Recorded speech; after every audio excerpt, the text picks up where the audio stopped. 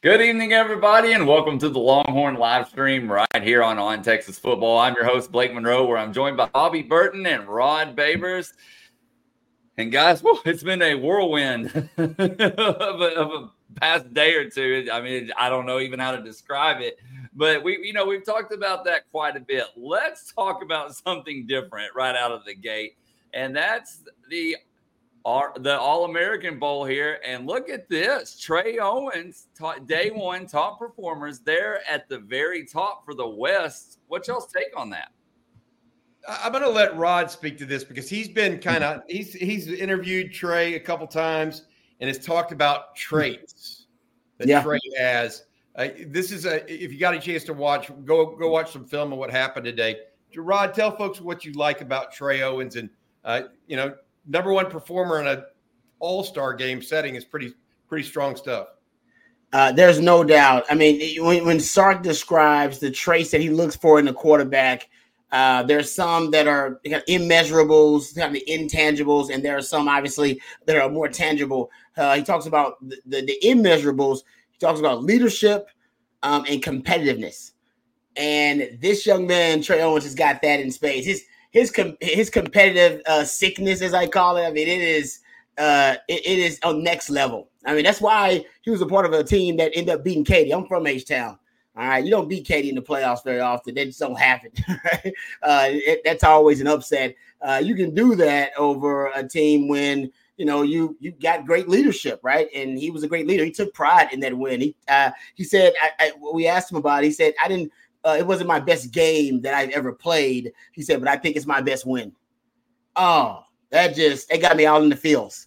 Right? Not my best game, but my best win. He's thinking about big wins. So I love that about him. He's got great football character. We talked about this team and how Sark is starting to recruit some of those traits. But on the field, he's got some things that Sark likes. Sark likes quick hands. He talks about that. And that's basically so he wants quarterbacks to translate to the RPO passing game. That's the quick hands, being able to throw off platform, being able to throw from different angles. He can do that. But the elite qualities in this game, I always want to identify the X-Man qualities in a quarterback. X-Man qualities is basically what's your superhuman ability? What do you do as well, if not better, than every other quarterback I've ever seen? And for Trey Owens, I love his touch. He's got touch. I even asked him straight up, man, have you ever let it loose on a throw? Like, you remember just letting it loose? Because on all of the film that you watch on the young man, he puts just enough on it. And he has such a catchable ball. This is something that I heard the Washington receivers talk about with Michael Penix, a catchable ball. It's weird. And it's crazy. I've heard that term a few times. Major Applewhite was a quarterback that players would talk about that has a catchable ball. Feel like you can come out of the stands and catch Major Applewhite football, don't it? Right? He put just enough on it that he needed to. Maybe that was because he was limited in arm strength, but that's not Trey Owens. That's because he's got great touch with the football. I love his deep ball. Sark wants to throw the deep ball more, getting back to Washington. I think I even said he's envious of that Washington offense because they throw the football deep and vertical so much. He can throw the ball deep. He has a great natural deep ball. I think Sark likes that a part of his game too. And also what I love about his game is accuracy. I mean, that's the other trait that Sark said he looks for. In addition to quick hands, he looks for accurate quarterbacks, guys that can put the ball on the money, so that, and Sark calls it this run to daylight philosophy. He wants wide receivers to be able to catch the ball on the move and be able to get them yak yards, yak daddies. And he's a quarterback that can deliver the yak daddies for him, almost like a point guard in the NBA providing assists, getting you the football on the move. And that's ideally what Sark wants. That's why he recruits his quarterbacks with those kind of traits. So I love Trey Owens. And Sark was on him early. He just became the best offensive player in the city of Houston, which is one of the most fertile recruiting grounds in the country. And he was declared the Touchdown Club's Offensive Player of the Year. And, this year, they upset Katy in the playoffs. He is starting to ascend. Sark was on him before he started to rise, or at least get more acclaim on a regional level. He was already doing his thing, so I ain't disrespecting Trey Owens in that matter. All right, guys. So looking here, and it appears that Xavier Worthy has just declared for the draft, and I am going to put this up here real quick. And he posted this on Instagram. That's mama. That's mama, right? Yep. Hey, what I tell you, Bobby? Remember his mama said something about that. His mama hinted at that. Mama, no. If mama said it, it's happening. He all he want, but mama didn't let the cat out the bag. Mama say he going. It's mama, man. Mama the same way in recruiting. What mama say? Mama say he going here. Well, I think he going there. That's what mama said. That mama says whatever mama says holds a lot of weight. Mama said that a while ago. Well, the next one, here's the thought. I mean, we all expected this, right, Rod and Blake? Yep. Yeah. The question I have is who's next? Jatavian Sanders. We know Byron Murphy has accepted an invite to play in the Senior Bowl, so you'd think he's gone for sure, right? But JT Sanders and Jonathan Brooks, kind of the it's on you now, right? That's what's next. Xavier Worthy, I did want to check this. Went over 1,000 yards for the season last night, even though he only got 2 catches last night. He's now at 1,014 yards for the season with 75 receptions.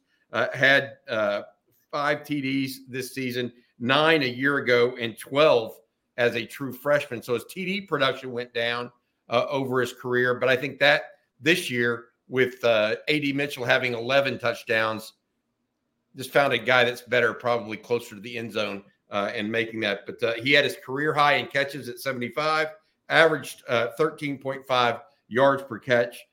Big loss in so many ways, but an expected one for the Longhorns.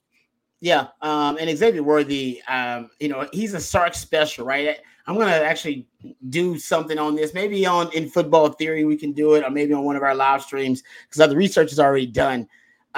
Sark is one of the pioneers in the NFL at weaponizing these small, slight-ish receivers and turning them into high-level receivers, and almost providing NFL scouts, NFL coaches who didn't really like these kind of receivers. That's kind of what my research has proven, that has now shifted, investing in these small-ish receivers higher up in the draft, like Xavier Worthy with their speed demons, and they're really, really skilled.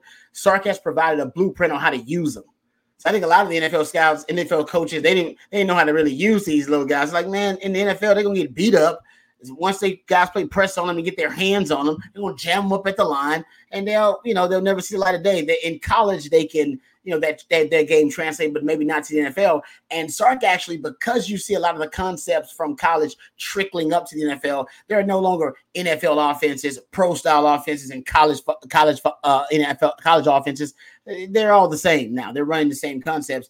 And Sark has provided kind of a blueprint with Devontae Smith, how to use these little small guys, how to get them the ball on the move, targets to motion, get them in the slot, move them around. And I think it actually has helped, those guys trying to draft stock, but also those types of receivers. So they don't necessarily have to either lose draft value because they're small and slight-ish, or necessarily don't find a home in the league because teams don't know how to utilize them. Hey, Rod, you're a big mock draft guy. I haven't looked lately, but where are you seeing Worthy, being mocked to the most at this point?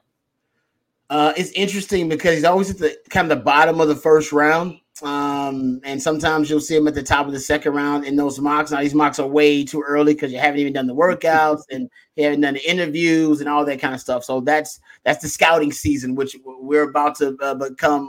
We're about to get on the cusp of being on the scouting season here in a second. But either way, I do think he's gonna potentially, when he runs, he's gonna be a guy that can break into the first round. And if not, he's going to be a steal for somebody in that second round. They're going to see him as a diamond in the rough, a guy that had first round potential talent, but end up dropping in the second round for other reasons, whatever it may be. There's going to be a run on wide receivers early in this draft because there are a lot of them. It's a deep wide receiver draft. They say that every damn year. And my theory is there's basically wide receiver is the deepest position in football at every level. And we were talking to the coaches the other day, Coach Flight, and the wide receiver coach as well. Yeah. Coach Cook, and we asked him about it, and he was like, "Oh yeah, it's really deep." I tell some of these guys to move to DB. Man, you need to move over to defense. All right, wide receiver a little crowded right now, man. You need to move over to defense. So I think for that reason, his stock could drop just because there's so many really good wide receivers out there. And I don't know where he'll land in that kind of hierarchy of wide receivers. But when he runs, and I don't know if he's going to run at the combine or if he's going to run, obviously at Texas where he's going to decide to run. He may run at both of them. I think that's where he'll impress, and that's where he'll have some kind of eye-popping data points in his evaluation. He was clocked this year as the fastest player in college football via real analytics, where they track in-game ball carrier speeds. They got their real-time data that they track players, and they tracked him as the fastest player in college football this season. He's going to turn some, and that's what Sark likes about those guys. So he's going to turn some heads. I think he'll be a second-round guy. I think that's the grade on him. But if there's a run on wide receivers early, man, you want to be drafted in the first round right there, or hell, potentially in the second round where teams are going to move up. Teams like Kansas City, who's got the worst wide receiving core in the league right now with the best quarterback. You better pray that Kansas City and Andy Reid like you, which, by the way, they like those kind of receivers. They do. They like small-ish receivers. They've had a few of those speedy guys, speed demons on their roster. I could see Andy Reid decide, hey, man, if he's in the second round, we can trade up to go get that guy. So the system you end up in the NFL, it really does play a huge role in your success and your future prospects in the league. And I think if he ends up in the right system, I think you can see Xavier Worthy have, a really good NFL career. If he ends up in the wrong system, you can see him have an average NFL career. How about it, the Miami Dolphins? Why don't they just keep adding more elite speed everywhere? That's good. That's a good one. I feel like Worthy is one of those guys that might get a little extra, what I would say, just they might get a little nudge in their ranking or in their where they're picked because he has one outstanding trait. One. And that's he is absolutely can fly, right? Now, that doesn't mean he's also not a good pass catcher. I mean, his hands, by the way, improved tremendously this year. I don't think there's any doubt about that. Last year, he had some problems with one of his hands, but he improved year over year without question. Mm-hmm. I think that teams rolled their coverages to him more and more this year. He got a lot more double teams, and that freed up A.D. Mitchell. All in all, I wish the best for him. I think that it was touch and go for a little while at Texas for him. He didn't come in the most mature guy, but you know what? He kept his nose clean for 3 years, played hard for Steve Sarkisian and the Longhorns, in my opinion, played injured. And he still doesn't get enough credit for that, Rod. I know. Tough. Oh, he dropped the ball. Yeah. He played through it for his team. They didn't have a second receiver last year other than Jordan Whittington. So I'm with you on that. It's a good point. Yeah, I mean, you got to give that guy credit. He's tougher than what people realize, and so I'm all about it. One other thing I wanted to say, we were talking about Trey Owens just a minute ago, guys.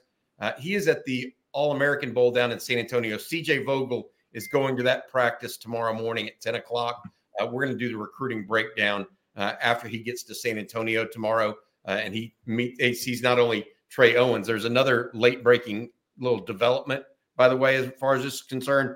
Trey Owens, Ryan Wingo, the wide receiver from St. Louis, and Michael Kern, the punter out of St. Thomas Aquinas, are the three guys that are there for Texas. Well, linebacker Ty Anthony Smith out of Jasper was a late add to the roster. Mm-hmm. So we'll get to see him in practice as well tomorrow. So good stuff there. Four guys at the All-American game in San Antonio, 7 guys for Texas. 7 of their 23 signees at the All-American game, Under Armour All-American game in Orlando as well. That game, by the way, is tomorrow, I believe tomorrow afternoon or evening. I have to get that checked. But a lot of stuff going on there in the high school ranks as well. Well, Bobby, some other news that Longhorn fans are wanting to know about is a linebacker coach update. And Merrill says, any more news on Johnny Nansen, the linebacker coach? It's my understanding he's been offered that job at Texas. I talked with a source at Arizona on, I guess it was Saturday. He is headed back. He was headed back to Hawaii for the holidays. He's originally from American Samoa, but his wife is from Hawaii. They were going to see his parents, or her parents, in Hawaii, and family. They were going back there. I would expect a decision of some sort in the next week, most likely. I think that they were waiting for Texas for sure to get out of the bowl game. Jeff Choate to be able to go on and take the head job at Nevada and actually move out. So now we'll focus on that and see if he is who gets that job. The one thing I would say is Arizona really had a good run this year, and they've got a lot of guys coming back on defense. So that could be a sticking point right now. And then B, he is the play caller at Arizona. I don't think he would move to Texas and be the play caller. Pete Kwiatkowski has that job secured. And I want to say one more thing. He was actually, Johnny Nansen and Steve Sarkisian go back quite a ways. So does he and Jeff Banks. Nansen was actually at Texas visiting this spring on the sideline, watching practice, talking to the coaches as well, because he knows Sark and those guys so well. And college coaches, as you know, Rod and Blake, they go other places to pick stuff up. Nansen went to Texas this past spring as part of his deal there. So he also has a daughter that helps in the event staff at the University of Texas as well. So wow, a lot of connections. Yeah, a lot of connections. That's right.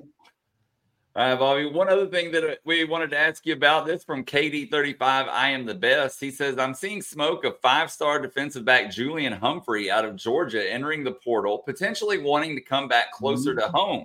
The Georgia dog sites are saying to watch Texas in this one. Have you heard anything regarding that? I have not. I will say this. Texas did not, whether he's 5-star or whatever, Texas did not push for Julian Humphrey out of high school. Okay, they didn't. That wasn't the guy that they went after. And he would have been very interested in Texas. He has not played a bunch for Georgia. I think he played 3 games as a true freshman and then 9 games this year, but was not a starter and wasn't in line to be a starter. I don't know that he's a guy that Texas will go after from a playing perspective. I think that may be a little bit more on his side at this point than it is on Texas's side. Oh, there you go. All right, Rod, I got a question for you. Well, Daniel Wee has a question for you.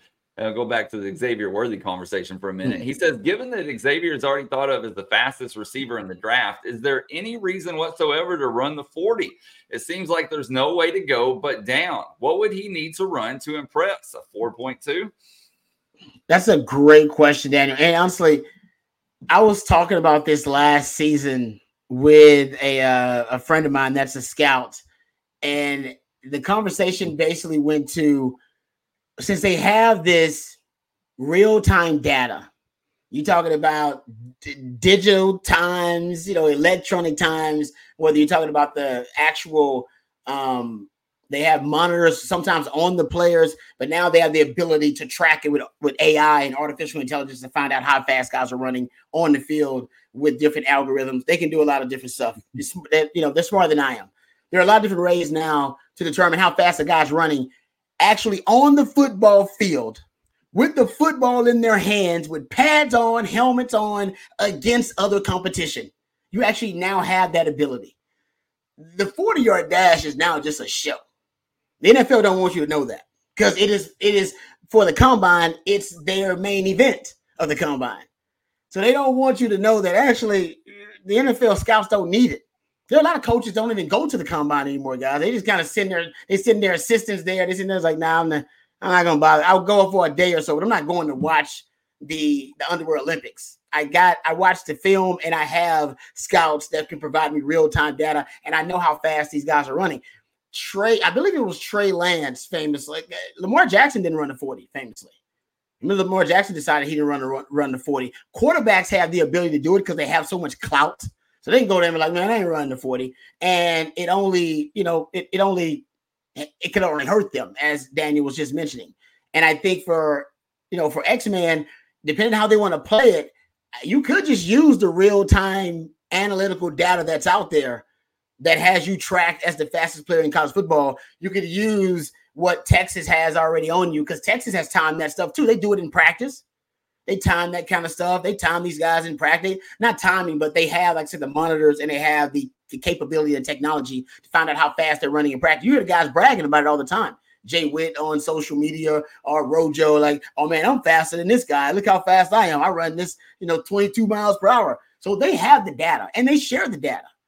So it's out there, it's real, and we know that it can be, it's credible, and it's something that can be confirmed. It's almost like track times, right? And Sark loves track times because it confirms speed of these guys, whether it be track times from 8th grade or 10th grade. Okay, this guy actually has real speed. There's no need for the 40. At one point, one day, we'll get to the point where I don't know if they'll even run 40s for big time elite players who are going to be drafted in the first and the second round, because they'll just use, like I said, the data that they already have. But for scrubs like Rod B, jabronis like Rod B, jags like me, I got to go earn it. So I got to probably go out there in the Underworld Olympics in my draws and run a 4.4. All right, that's hey, some guys got to earn the hard way. But I think the future is elite prospects. Honestly, like you're talking about, like an X-Man, they could decide, nah, man, y'all know how fast I am. Trey Lance did it. Trey Lance didn't run a 40 because he literally told them, you have my GPS, speed on the field with the ball in my hands. And now isn't it crazy, guys? We actually have a way to track football speed. Something that's been a mystery forever. And they don't want to do it though, Bobby. They don't even want to do it. They still want to go with their stopwatch in their hand at the finish line. All right. And they're like, go. And they still want the stopwatch time, even though there's a digitized time. All right, electronic time at the combine. You'll still see coaches with their own stopwatch going, well, my time was a 4.4. To hell with your time. There's a digital time there. What are you doing? Hey, Rod, I got one reason why that's valuable. Those watches, or that fully automated time, is the same as the guy 20 years ago that they didn't have that data on. So they can actually extrapolate what is 22 miles an hour. Is it a 4.3? Is it a 4.2? And the other thing I want to say this, I don't know how much y'all know about this, but, offensive linemen and defensive linemen, they don't really care about 40-yard dashes either. They care about 10-yard dash. Mm-hmm, exactly. That's what matters. Offensive line and defensive line. I learned that 25 years ago. They literally they clock them at the 10-yard spot. They don't. I mean, does it really matter if a defensive tackle runs a 40-yard dash? Not really. It's fun to watch, though. It's fun. I agree. Offensive linemen, one of the things they love to see is the 5-10-5 shuttle. Yeah. I mean, that's huge for them because it gives them a sense of whether or not they can, move in pass protection as well. But, yeah, I mean, 40-yard dash is not functional speed. We all know that. But it's fun to give you a marker from a historical perspective. Deion Sanders ran 4.2 whatever. Well, we never had a catapult device, a wearable device on him, really. So that's the only way they can compare speed over a decade or two, Rod. Yeah. Now, Bo Jackson ran a 4.13, but that was I believe that was electronic time. If I'm not mistaken. He said he ran a 3-something. So Bo's been known to. It was 3 unofficial. He said it was 3 unofficial. Well, he's been known to have a little hyperbole behind him.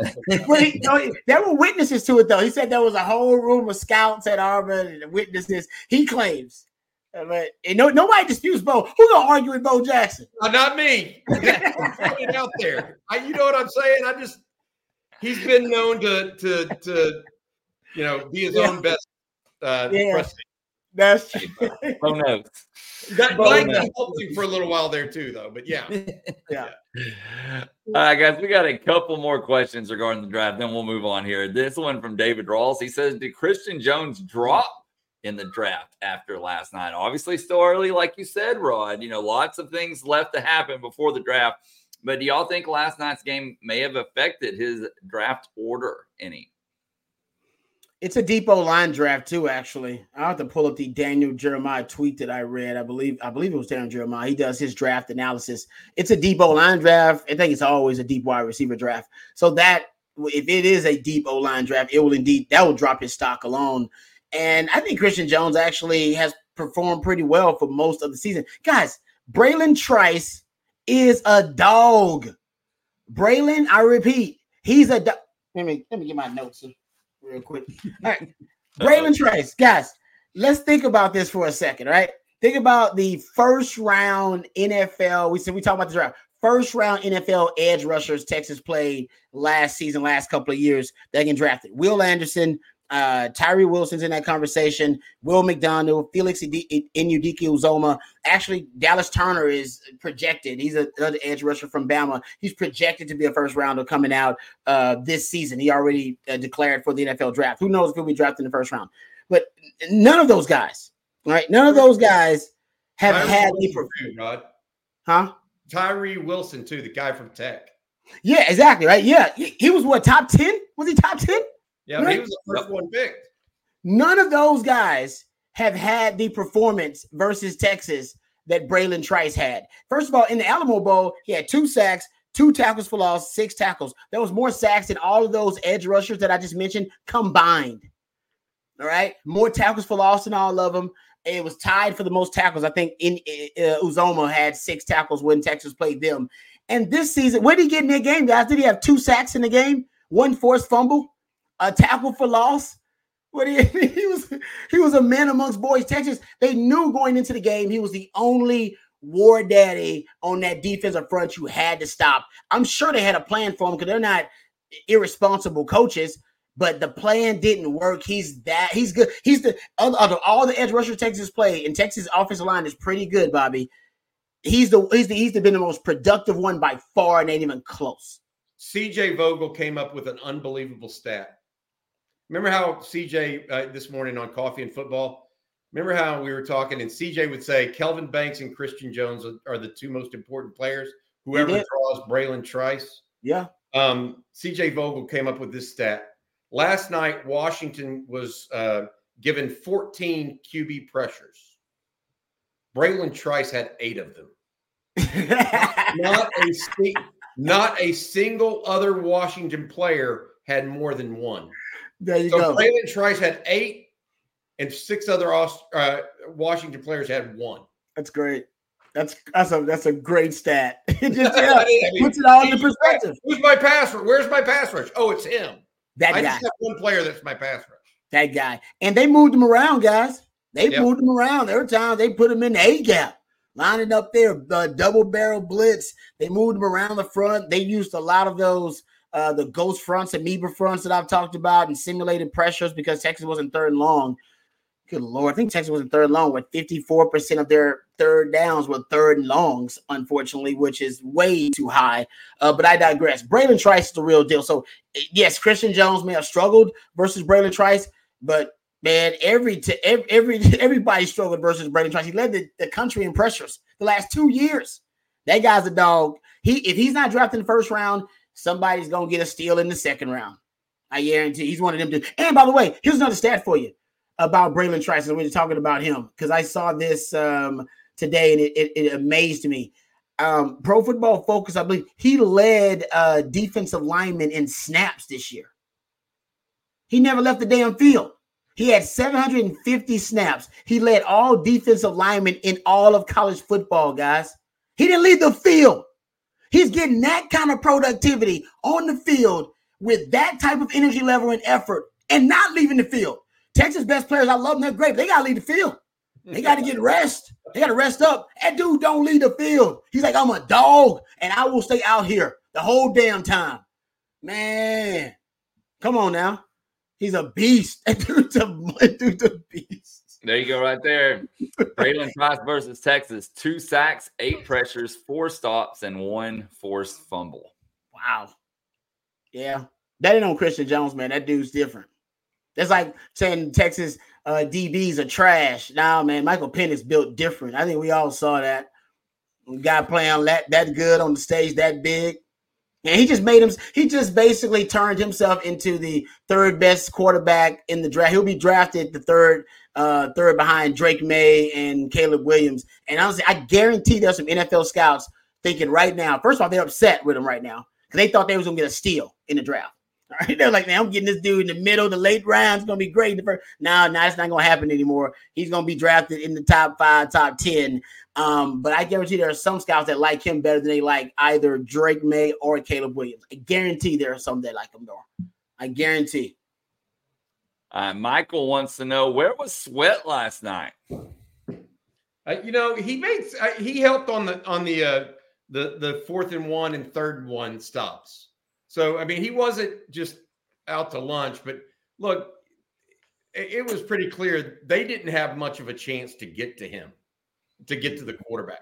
I mean, Byron Murphy made a whale of a move, split two offensive guys, had Michael Penix dead to rights, and Michael Penix made him look like, nobody's business and whips off a ball for a 20-yard gain. I mean, that stuff, people don't do that stuff. That's not normal. He had an unbelievable game. I think that's a fair assessment for Michael Penix. Just a tremendous game. At one time, he was 21 of 24. And Texas tried to get him off his spot, tried to do things about him. They blitzed him. They dropped 8. They rushed 5. I mean, they did everything. They did. It did not faze him. It didn't matter. And I mean, he made some money throws when it counted too. I mean, absolutely. I mean, that one, the Adunze in the 4th quarter was just ridiculous. I was going to say, which one? the one that he hit, literally, he goes, I want to hit you upfield on this chest with the defenders trailing behind you. Yeah. That's what I think he did. Yeah. I was really impressed with him. I was impressed with Washington's wide receivers as well, their offensive line generally. I was not impressed with the Washington defense, which, leads me to believe Texas would have liked to have scored more than 31 points. And makes me think that Michigan now they opened as a 5-point favorite over Washington. Mm-hmm.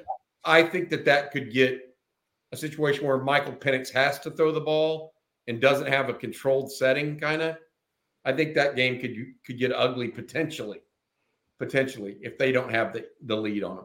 I like the matchup because I think it's the best overall offense in college football. We're talking about the best O-line. You just talked about the wide receiving core. Is there a better wide receiving core in college football? If there's one, I'd like to see it. I know LSU's got a really good one. Missouri's got a really good one. Texas has a really good one. I don't think it's as good as Washington's wide receiving core. And then you got the quarterback. I mean, other than tight end, which is not a weakness on the team. Now with Dylan Johnson being hurt, maybe that's an issue for him, but you won't find a better offense in college football. And with Michigan, you could argue you won't find a better defense in college football. So that's why I kind of like the matchup and the way it works out. Real quick, another stat before we move on, because you just brought the wide receivers of Washington. It reminded me of this stat. The Washington wide receivers, the top 4 wide receivers of Washington were targeted 20 times. That's Rome Odunze, Jalen Polk, Jalen McMillan, and Bernard, targeted 20 times, and they had 19 catches total. Wow. 95% completion rate to his wide receivers. It's crazy. He's just an average quarterback. Nah, man. He's dealing with it. Rod, those weren't easy throws either, man. Yeah. They were outside, for the most part, they're outside the hash. I mean, you said this last night. They didn't pick on the safeties. They picked on the corners. They just said Penix and our receivers are better than your guys. And they were right. Yeah. The corners are the strength in terms of coverage in your back end. And you're right. They came after the corners. I actually can't even remember many times where they went after the safeties. They went after Ryan Watts and Terrence Brooks. There's some plays where they went after Jahdae Barron with the tight end. That's how much of a zone the quarterback was in. Malik Muhammad probably was the best overall in coverage. He had that play. We almost made it. They formationally stressed him a little too much, and he couldn't quite make the play, but he did get his hands on the football, popped it up in the air, and they still end up making the touchdown reception. But he might end up being your best cover corner when it's all said and done. They exposed the lack of coverage specialists in the secondary for Texas, even at the cornerback position. I love Ryan Watts. Ryan Watts is a good football player. I've been saying this forever. Just because you're not a coverage specialist doesn't make you a bad football player. I was actually a great coverage specialist, but I don't think I was a great football player. I was a great football player, would have finished some of the plays that I didn't finish, right? But Bobby, you talking about that elite trait. I had an elite trait. I can just cover man-to-man. I can do it pretty well. I can do it really well at an all-American level. And, I think for these guys are really good players, all conference caliber players potentially, but just because you are that doesn't mean you're a coverage specialist. And they just don't have a lot of those guys. Ryan Watts is a good player, but he's not a coverage specialist. None of the safeties are except Derek Williams. And even at the corner position, Malik Muhammad is probably the best cover corner, and Terrence Brooks. And even Terrence Brooks we saw got exposed. It's because of they were just better. I mean, I'm not saying he's not a good player. I love me some Terrence Brooks, but those are 3 NFL wide receivers, period. Yeah.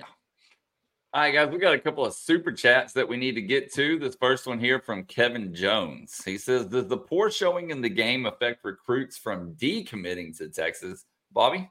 No, not at all. Look, Texas didn't lose 63-3. They didn't lose. Or what was the score last year in the college football final with TCU? Oh, it was the record. Yeah, I mean, it didn't. This wasn't a situation like that. I mean, Texas just lost a tight game. They were throwing into end zone to win the ball game. Mm-hmm. So I don't think they're going to lose anybody. They could lose someone like KJ Lacey, but it won't be because Texas lost in the college football playoffs. It'll be because KJ Lacey sees that Arch Manning is going to be a year later than maybe what he thought getting to the field, and that affects when KJ Lacey might get to the field. So it won't be because they lost this game. There's very little chance of that. All right, guys, this next super chat is from Dartboard, and Dartboard says, I can use a pick-me-up after yesterday. Is there another Nathan Vasher or Quentin Jammer waiting in the wings for next season? There needs to be. Rod and I were just talking about this prior to going on air. Rod, you think they need to find one piece? There's one most important piece to the secondary, and it's going to be who? Tell people what you were telling me prior to going live here. Yeah, I think they got to figure out the nickel position after Jahdae Barron leaves. I think it's a crucial position in PK's defense. I think it's really important. We saw Jahdae Barron's presence and how important it was. You go look back at the lineage of the nickel position here at Texas in the last 20 years since Rod B was playing on the 40 acres.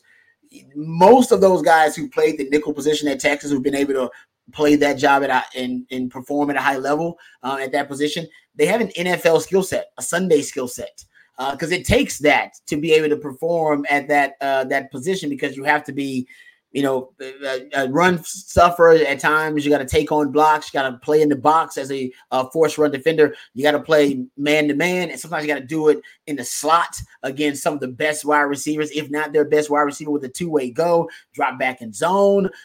Sometimes you're going to be blitzing. You got to time that out really right. I mean, they have to have such an overall well-rounded, expansive skill set that it lends itself to being a guy that can play on Sundays. Jahdae Barron is that guy that can play on Sundays. I mean, he fits that mold. I'm trying to see who they have right now that has a Sunday skill set potentially that could play nickel for him. Because if they don't have someone who has that expansive skill set that we're talking about, I think they could struggle there. That can be a real point of vulnerability for Texas going forward. Hey, I will just say this. One thing that we do know, Jelani McDonald, who started off at star, has now moved officially to safety. For the ones who work hard to ensure their crew can always go the extra mile, and the ones who get in early so everyone can go home on time, there's Grainger, offering professional-grade supplies backed by product experts so you can quickly and easily find what you need. Plus, you can count on access to a committed team ready to go the extra mile for you. Call, click Grainger.com, or just stop by. Grainger, for the ones who get it done.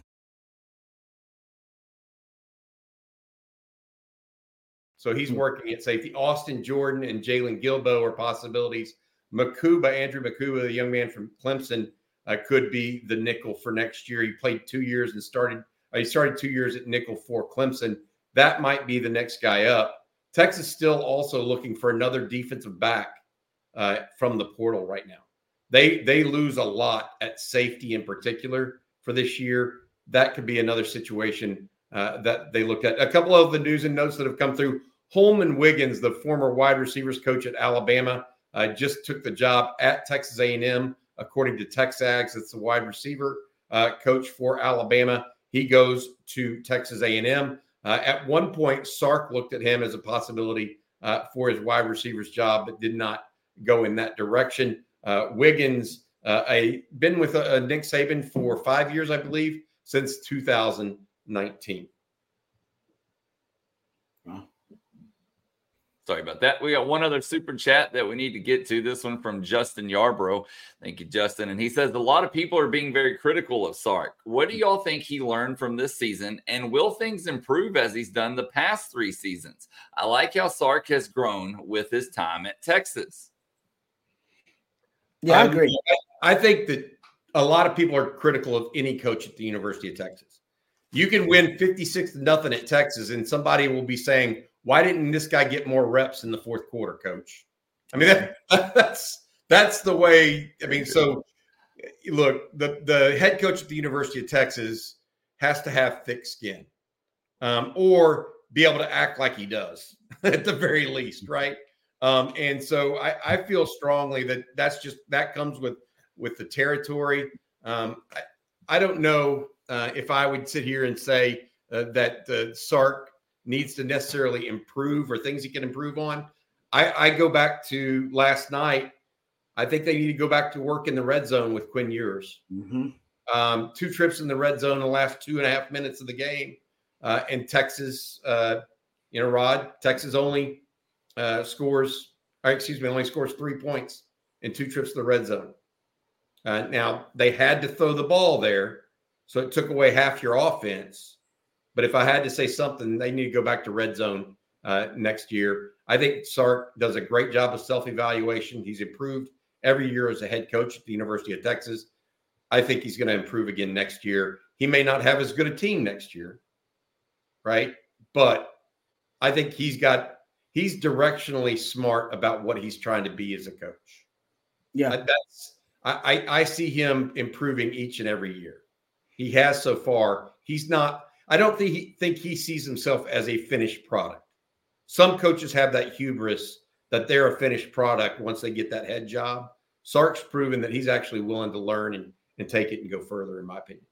Yep, totally agree. He takes the man in the mirror moment seriously. All right, when you got to do the self-evaluation. And coaches always say you get what you emphasize. And think about, what I always say is coaches are problem solvers. You just got to solve the problem. And Sark, he seeks to solve the problems in the offseason, and he does it through kind of honest self-evaluation, but in strong emphasis, right? So what did he emphasize this past offseason in that locker room? Closing, right? The fourth quarter, how they finish. We got to finish better. And a lot of their even strategy was built around that. We complain about the rotations on defense and rotating a lot of guys. Sark has even said one of the reasons they do that is so they can be fresher in the fourth quarter, so they can close better, and the guys will be in a better position to make plays.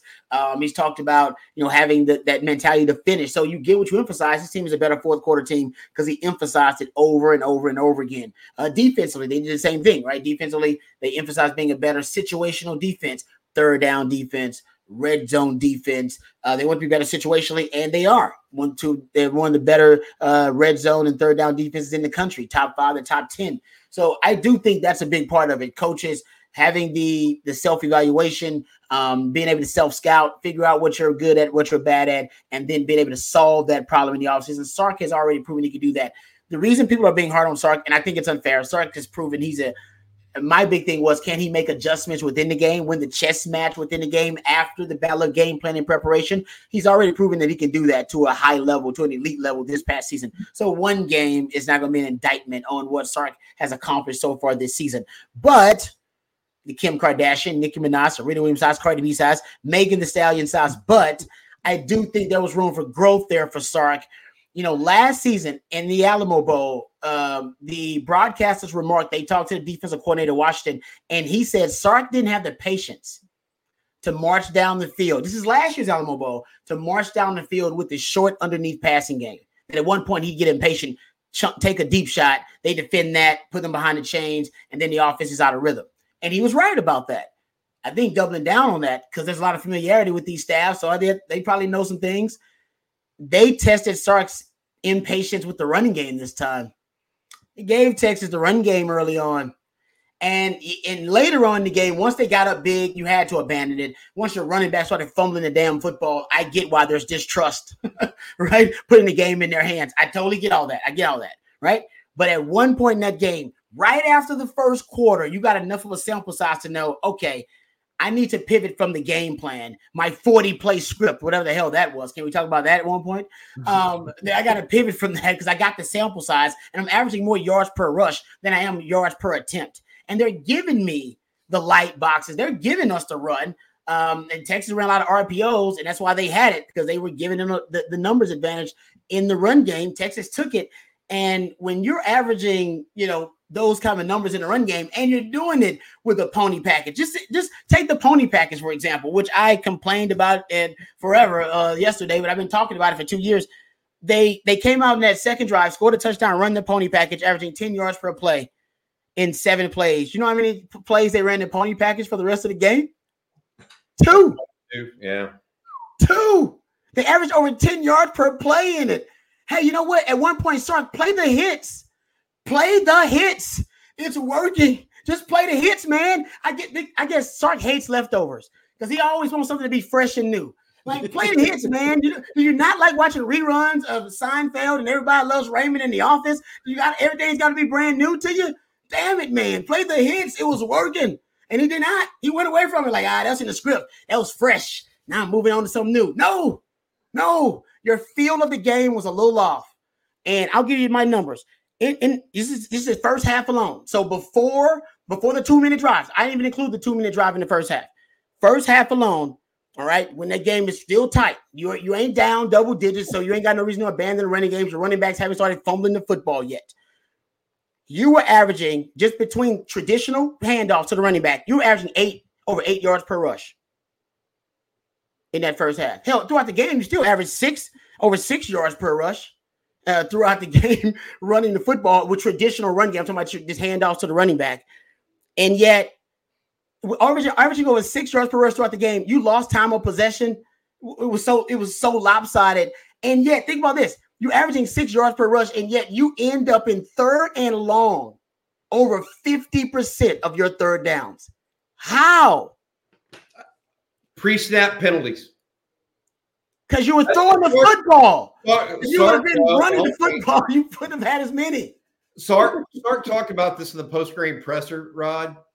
He said that he wanted to go back to the run game, and he would get 2nd and 5, and then it would go back and be 2nd and 10 again. He mentioned that a couple different times, that it happened when it was expressly trying to get back to the run game, and they had a couple of pre-snap penalties. So I agree with you overall, though. Like in that but if you think about this, another thing that I was talking to someone inside the building today, they thought they were going back to the run in the third quarter. Well, the first run they had, first play, fumble. Yep. The next series, they were trying to mix it up, etc. Didn't get a first down really. They only ran 5 plays in the third quarter. Yeah. So when he wanted to go back to the run, by that time he was down by 13. And then they fumbled again when he tried to go back to it at the beginning.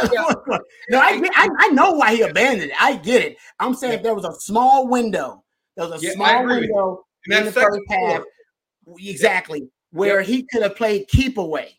And that was it. The importance of this was complementary football, which Sark's always talking about. You want to play keep away. To hell with your game plan, and to hell with you actually trying to put together a high-powered offensive score. Your defense was getting shredded. You were watching that, and you had to go, man, how do I keep that offense? I want Michael Penix on the bench.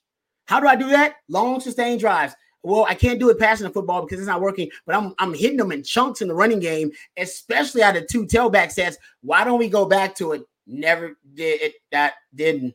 I don't. Somebody's got to ask him about that.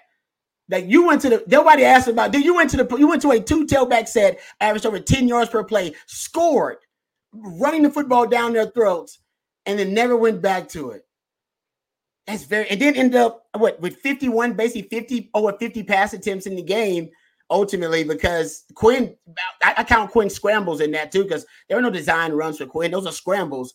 That's a lot. I think Sark lost his way in the second quarter, and then it's not his fault. But the third quarter, it didn't go the way he planned. But as a coach in a game like this, you don't get other opportunities to make those adjustments. Once you miss out on that chess move, it's over. They already got you. They moving. It's a chess match, baby. You miss that move, and you go, probably should have ran a little bit more in that one. And you would limit their possessions, and therefore their offense is out of rhythm. I think there was a moment there. I think, potentially. All right, guys, we got a super chat here from Jeff Carey, and he said, Rod's analysis is spot on. Play keep away, wear them down. So, and then one other one, too, that just came in. Sorry, my apologies. Ambassador of Texas says, no need to stop running after the fumble. Second one was a fluke. After a guy fumbles, he is more conscious of ball security, not a pattern this year. That's true. It was not a pattern. The running backs did a good job hanging on the ball overall. Yeah. Hey, Bobby, one thing I wanted to bring up here, and you posted this on the On Texas Football community page about 4 or 5 days ago. You asked who will be a slightly under-the-radar player that shines against Washington. The options were Jaden Blue, C.J. Baxter, Gunnar Helm, Terrence Brooks, and Michael Taft. Blue was the favorite there with 48%. I'd say the crowd was right. That's what I would say. Yeah. Of the group last night, I would say that he's the one that probably showed the most, right? Yeah. The catch in the fourth quarter was unbelievable. His speed, Rod, is undervalued. I think that's, and he's not easy to bring down. I'm not saying he's the hardest to tackle, but he's not easy to bring down, right? And you match that with his speed, and you may have a little something. Yeah, Keelan Robinson is speed and easy to bring down, right? You guys you get my point. Yeah, you shoulder check him and you might have him. You better come in there and wrap it up with Jaden Blue. If you're not, then he's going to break that tackle. I'm with you. And the same company, Real Analytics, who declared Xavier Worthy the fastest guy in college football because they tracked him during the game. I forget what the actual miles per hour was, but they tracked Jaden Blue as the fastest running back in college football based on their real-time data. So he's got next level speed. I'm with you. And he was returning kicks, I thought, at one point in the game, and then they stopped putting him back there, maybe because they thought they'd wear out the running backs. Maybe they had a different plan for him. They didn't want him doing too much. And we even just saw C.J. Baxter get dinged up, so it could have been that. And, yeah, I'm with you. I don't know why Keelan was out there. I don't know why Keelan Robinson was out there returning kicks with a cast on his own. I have no idea. This is a great coaching staff. Jeff Baker's a hell of a coach. Hey, just because you're a hell of a coach don't mean you can't make some bad decisions. Look at what Kalen DeBoer did at the end of that damn game. I mean, Kalen DeBoer made like 3 just stupefying mistakes at the end of the game. You're thinking, what? Why did the coach of the year do this? What? Everybody wants to anoint Kalen DeBoer as the next great coach, and he may well be. He almost coached himself out of the chance to win a national championship. I mean, it wasn't quite Mario Cristobal trying to get a guy 100 yards rushing in a game, but it was close. I was happy about it, but it was cringeworthy if you were just a football fan. You're like, what is he doing? Why don't you just kneel the football? Why are you doing this? Why are you heading off the ball? And it came back to bite him. I'm saying the football guys, they will punish you for bad football decisions. You will be punished. And Kalen DeBoer, he learned his lesson. Probably should just kneel that football. I don't know why I was handing it off. He handed it off and might have gotten Dylan Johnson hurt. He might have gotten his running back hurt for the national title game. You know, you had, and I talked about this in the watch with us last night. I had a sense that Washington was driving and doing to Texas what Texas did to Alabama at the end of that game. In Tuscaloosa, where they're playing keep away. They did the same thing. Washington did the same thing. They iced the game against Oregon late by running the football, running for a first down. Yeah. Well, Texas has a better defensive front than Oregon. They weren't going to be able to run the ball against Texas. I think DeBoer had visions of running the clock out, an emphatic win, an exclamation point. And what he almost got was a nightmare, a nightmare on Bourbon Street or whatever you want to call it. That was just peculiar. I can tell you this much. If that would have been Steve Sarkisian, I mean, y'all are talking about, Sark didn't call enough runs. Can you imagine if that was Steve Sarkisian that did that and almost cost his team a chance at a national championship? I mean, that would be brutal. Yeah, that would be brutal. But they won, so it's okay. We're in the national championship. So exactly. No coach is perfect. I don't think he saw that Miami game a while ago. Brutal. Or if he did, he didn't learn from it. That's for sure. All right, so we got a super chat from Jeff Carey, and he says, "What is this 60-play script crap?" Was it 60 or 40? It's 40. Bobby, you've been around football a long time, man. When was the last time you heard about a script that was more than 20 plays?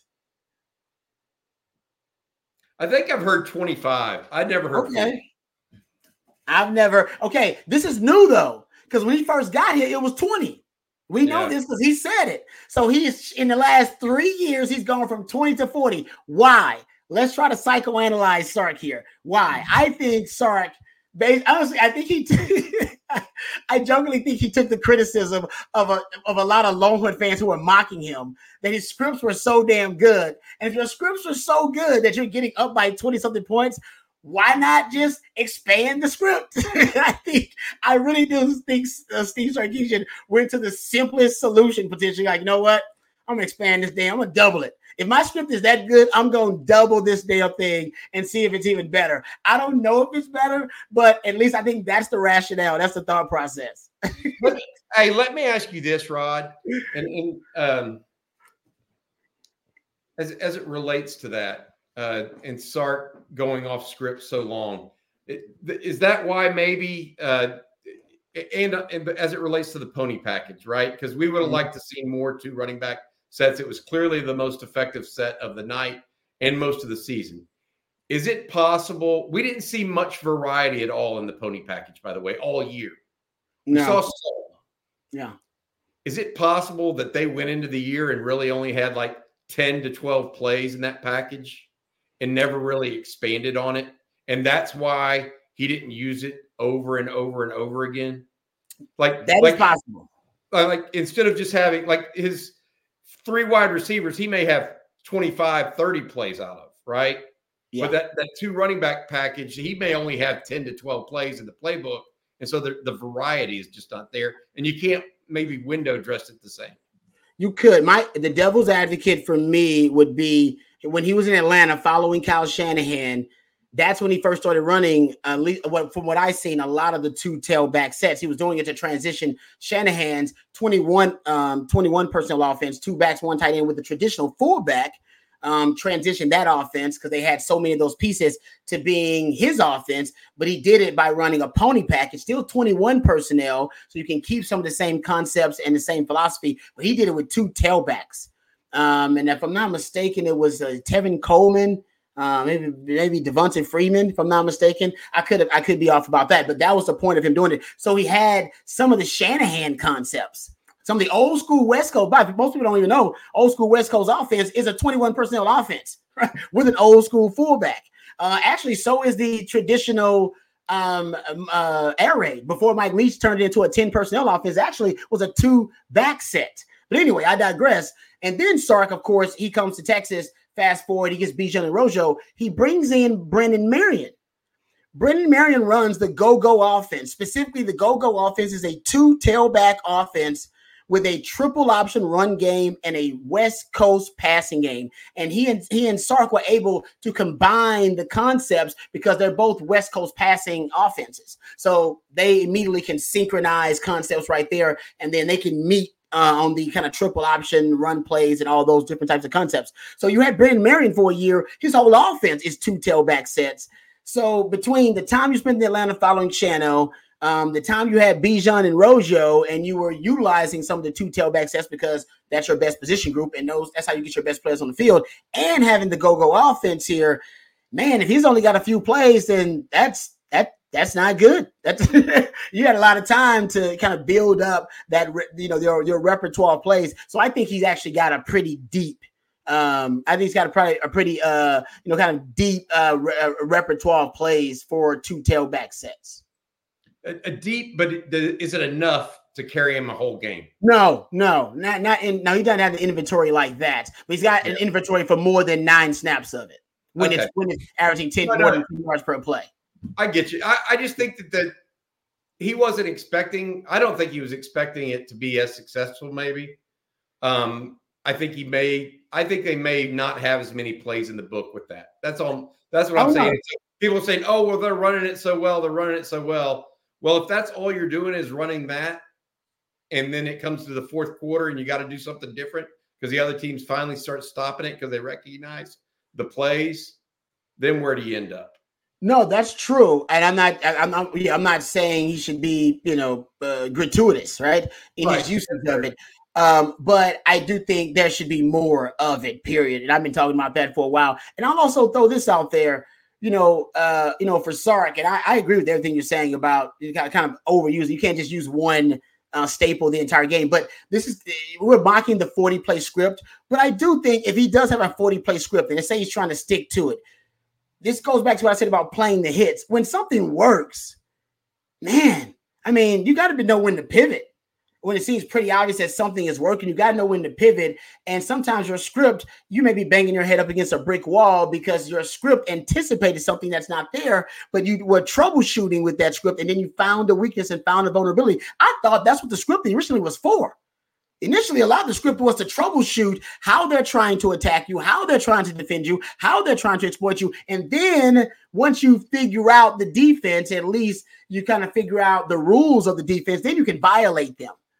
And that's kind of what I thought the script was for. The 40-play script leads me to believe that Sark isn't necessarily free to pivot. He's free to do it, but he doesn't feel confident pivoting real time and making that adjustment, matching wits with the opposing coach. Sometimes you don't play the hand, you play the man. And I think Washington, when they play Sark, they play the man. And what they know about Sark is the same thing we know about Sark. All right? It's in his nature. Sark wants to throw.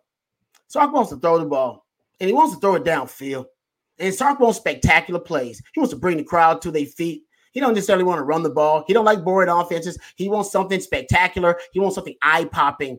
And I think they use that against him. Don't play the hand because you ain't got a better hand in Texas. What you can do is play the man. And I think they did that last season when they said openly, basically, that he doesn't have the patience to march down the field with the short of the passing game. 12, 15 plays, that ain't Sark's nature. Sark wants to chunk that ball. He's going to do it at one point. We just got to defend it. They did it this time with the run game.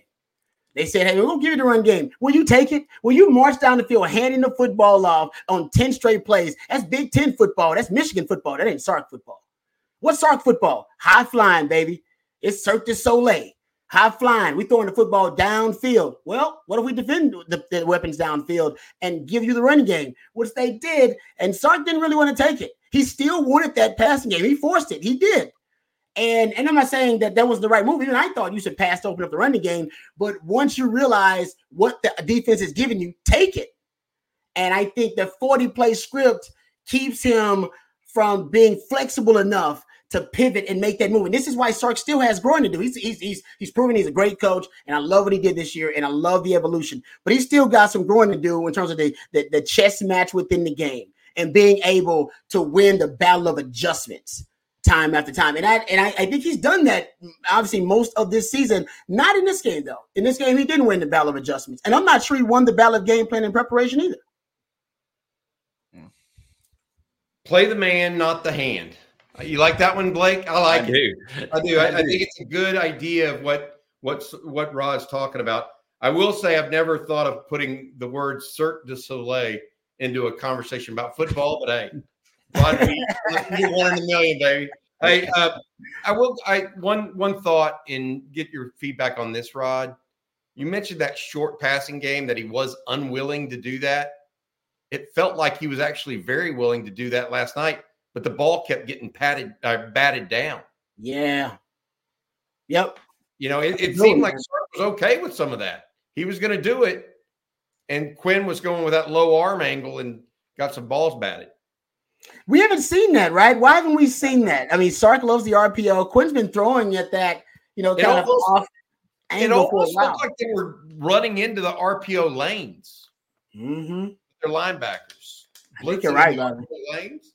I think you're right. I think you're on to something because it was like 5 of them, and there's someone that were early on in the game. Yeah. They seemed like either they were looking at the eyes of Quinn Ewers early on and tracking it that way, and not even necessarily. And they were close to him too. So I've got an idea. There was one guy rushing, and the other 4 were just trying to bat the ball down because one guy had 8 pressures. The rest of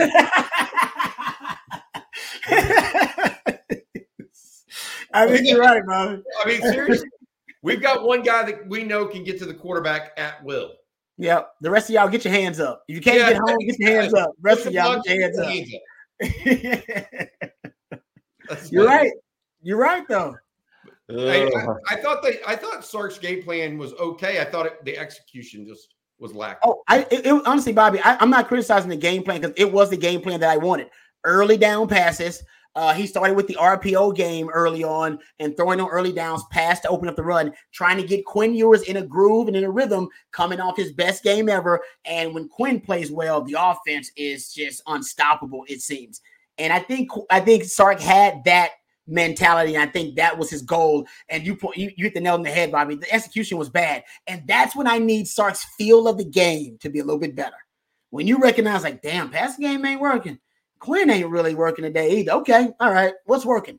And then you just kind of you don't throw out the script. You still keep the script because you research it. There's a lot of great nuggets on there for how to exploit the opposing team. But at one point after the first quarter, what's working? What's working for you? And then I think if you go to the point of what's working for you, it would have been simple, man. Like, all right, we're gonna run the damn ball, and we're gonna run it with a variety of ways. And when they adjust, because they're gonna have to, unless they want us to just gut them in the run game. And by the way, this team they missed the 3rd most tackles in the Power 5. They were not a great tackling team. All throughout the season, they missed the 3rd most tackles out of any team in the Power 5. Texas could have easily forced them to miss a lot of tackles on the perimeter. And then they would have adjusted, putting 8, they put more guys in the box. And when they do that, that's when things would have opened up with Texas, and you would have played keep away with some long drives. But I mean, I don't know if the game would have worked out that way, but I think that would have been a better approach than what Texas did, was try to continue with the game plan initially, which it was flawed.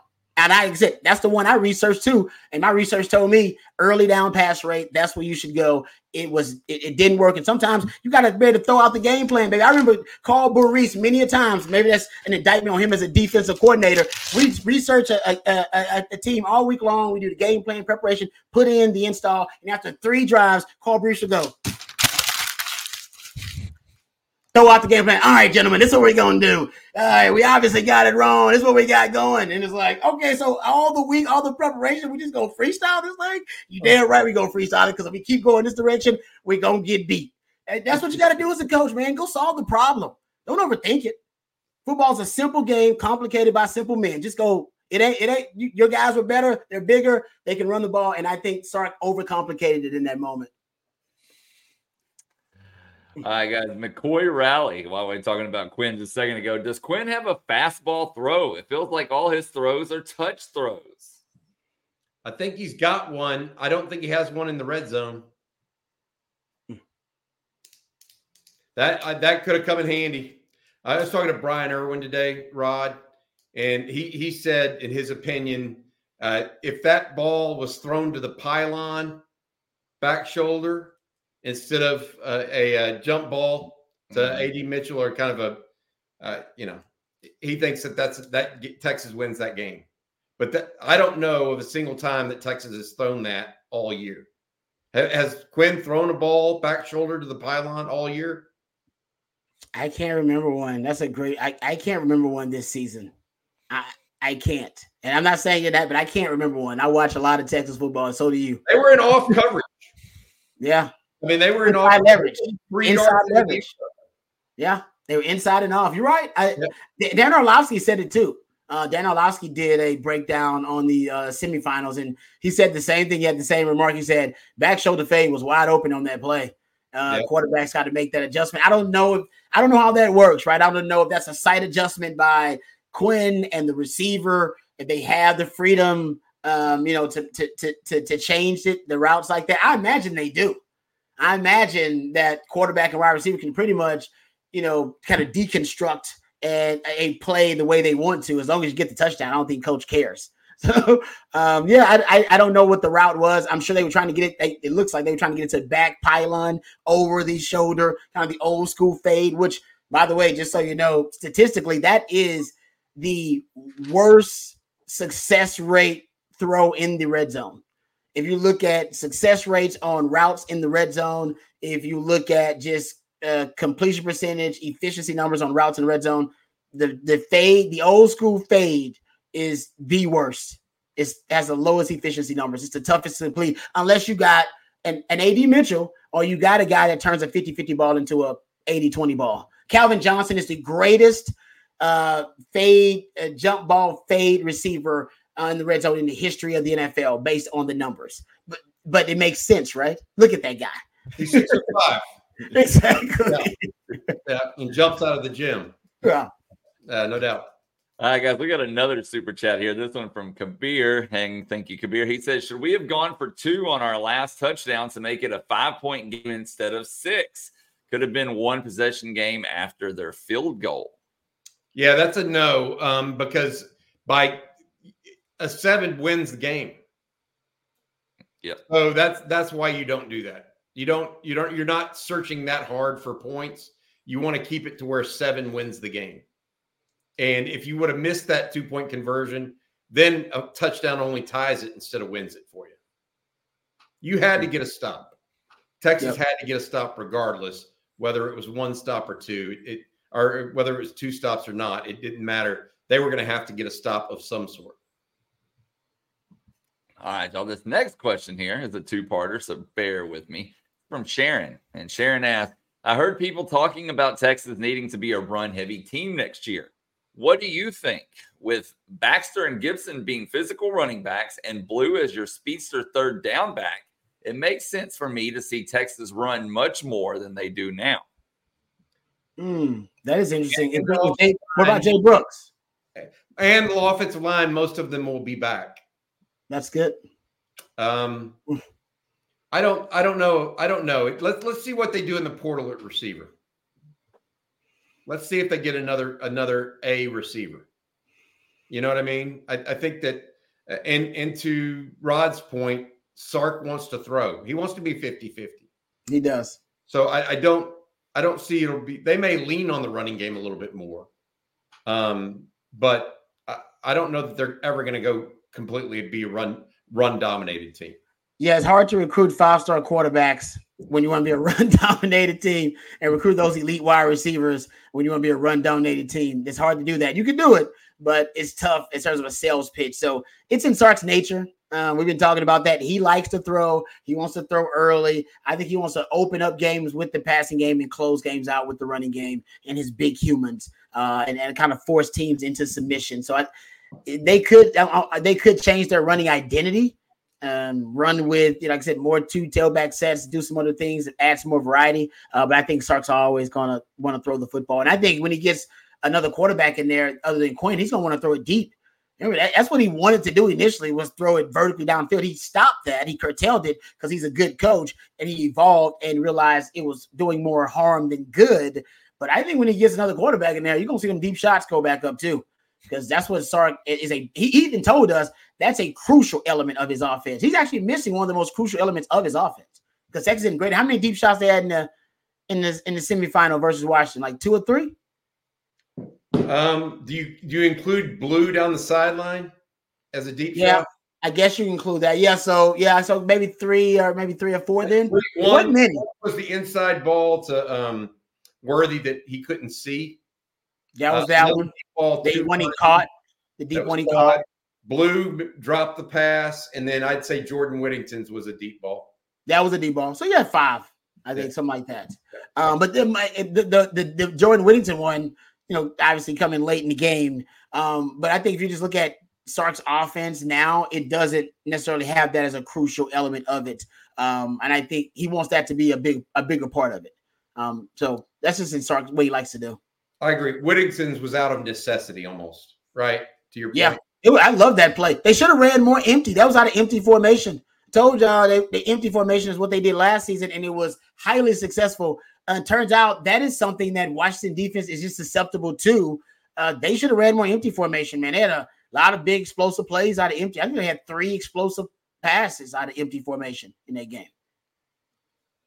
So this next question, and Rod, you mentioned Brooks right off the bat. Jan wants to know, how would carries be split if Brooks did indeed come back? Oh, damn, that's a sexy running back room right there. That really, yeah. They might. I mean, they would be the best running back room in the country again. That's establishing a true culture right there. That'd be like 4 out of the last 5 years, Texas had the best running back room in the country. That's wow. That would really be crazy, man. And multiple coaches throughout that, that run as well. NFL draft picks. That's a pipeline. That's the culture of your team started in that running back room. Oh man, that would be great. But Jay Brooks got to do what's best for Jay Brooks. If he comes back though, they better run that 2 tailback set. They better run that My Pony, that pony package, man. And they can play the Genuine song, My Pony, all right, in the stadium. Whenever they run the pony package and they get a big play, all right? I ain't going to sing it for y'all, but y'all go Google it. The Genuine got a nice song. It'd be great in the stadium. There you go. Oh, man. All right. We'll do a couple more questions, guys, and then we'll get out of here. Bobby T.D. Brown says, does Texas extend Sark soon? I think Bama would come after him if Saban retires after the signing period is over. Y'all's thoughts? So based on my understanding, they are working on that. So when the timing of it, that sort of stuff, I don't even know if anything's been agreed to yet, but they're certainly working on it, guys. I think Bama would like to probably talk to Sark. I think Bama would probably like to talk to Kalen DeBoer right now too. So we'd have to see what they do. Yep.